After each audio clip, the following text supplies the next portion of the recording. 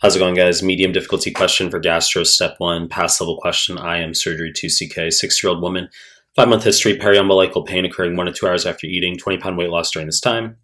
4-year history of hypertension, intermittent claudication. Current meds are lisinopril, metoprolol, atorvastatin, aspirin, BMI 19. Femoral pulses are palpable bilaterally. Popliteal and dorsalis pedis pulses are reduced bilaterally.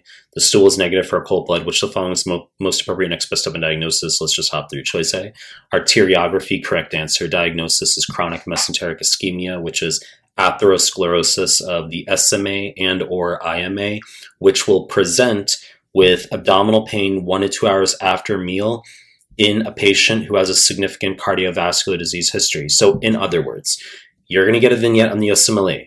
They're going to tell you the patient has pain in the abdomen 1 to 2 hours after eating. And you're thinking, oh, that sounds like a duodenal ulcer. That could be H. pylori. However, rather than being a 29-year-old dude from Indonesia, they're going to tell you it's a vasculopath.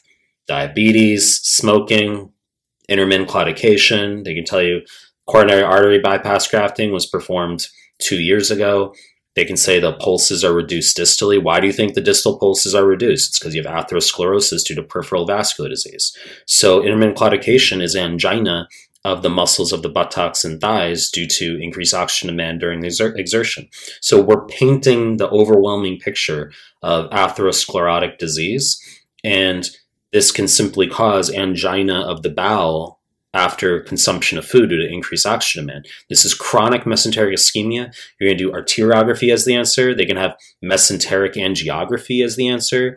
This is not to be confused, in contrast, with acute mesenteric ischemia, which has nothing to do with atherosclerosis. It's going to be a patient who has atrial fibrillation. They can say 74-year-old dude with a irregular rhythm who's going to have a left atrial mural thrombus that's launched off to the SMA or IMA, causing abdominal pain, quote, out of proportion to the physical exam. So they'll say he has 10 out of 10 excruciating abdo pain.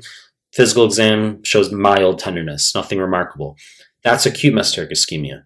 So you're still going to do arteriography, mesenteric angiography as the next best step. There's one 2CK question floating around where patient's unstable in that setting. You have to do laparotomy, okay? And you can also have chronic mesenteric ischemia like this, where you have a ruptured plaque, and that can cause acute mesenteric ischemia, acute on chronic, essentially an MI, where you get a ruptured plaque in a coronary. You can get a ruptured plaque in the SMA IMA, cause acute on chronic. And you can also get acute mesenteric ischemia, not just from a left atrial mural thrombus that's launched off, but also from a short episode of arrhythmia. Patient has ventricular fibrillation for 30 seconds, is defibbed.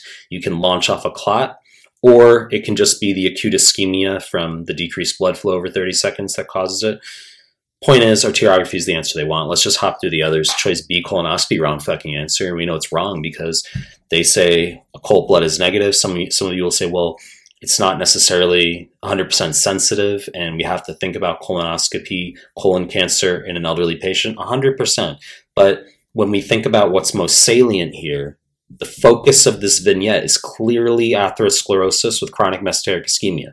So if we do the arteriography and the SMA and IMA are fine, we can absolutely consider colonoscopy in the workup.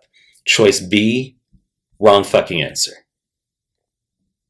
Choice C, ERCP, wrong fucking answer. So this is going to be for colodocolithiasis, when you have a stone in the biliary tree, where you have high ALP, high direct bilirubin, and your pancreatic enzymes are normal.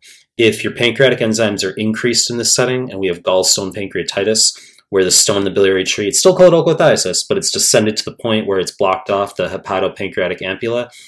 New 2CK NBME wants CT of the abdomen over ERCP now, but if the stone's higher up, we're going to do ERCP right away. Ultrasound technically first, but USMLE doesn't really assess it, okay? They might say an ultrasound was done or they just leave it out, but it's usually just ERCP they want for colodocolithiasis. You're also going to do ERCP right away for cholangitis, inflammation of the biliary tree, which they have on step 2 NBME exams, okay? For example, primary sclerosing cholangitis, high ALP, high direct bilirubin in a patient with IBD. Choice C, wrong fucking answer.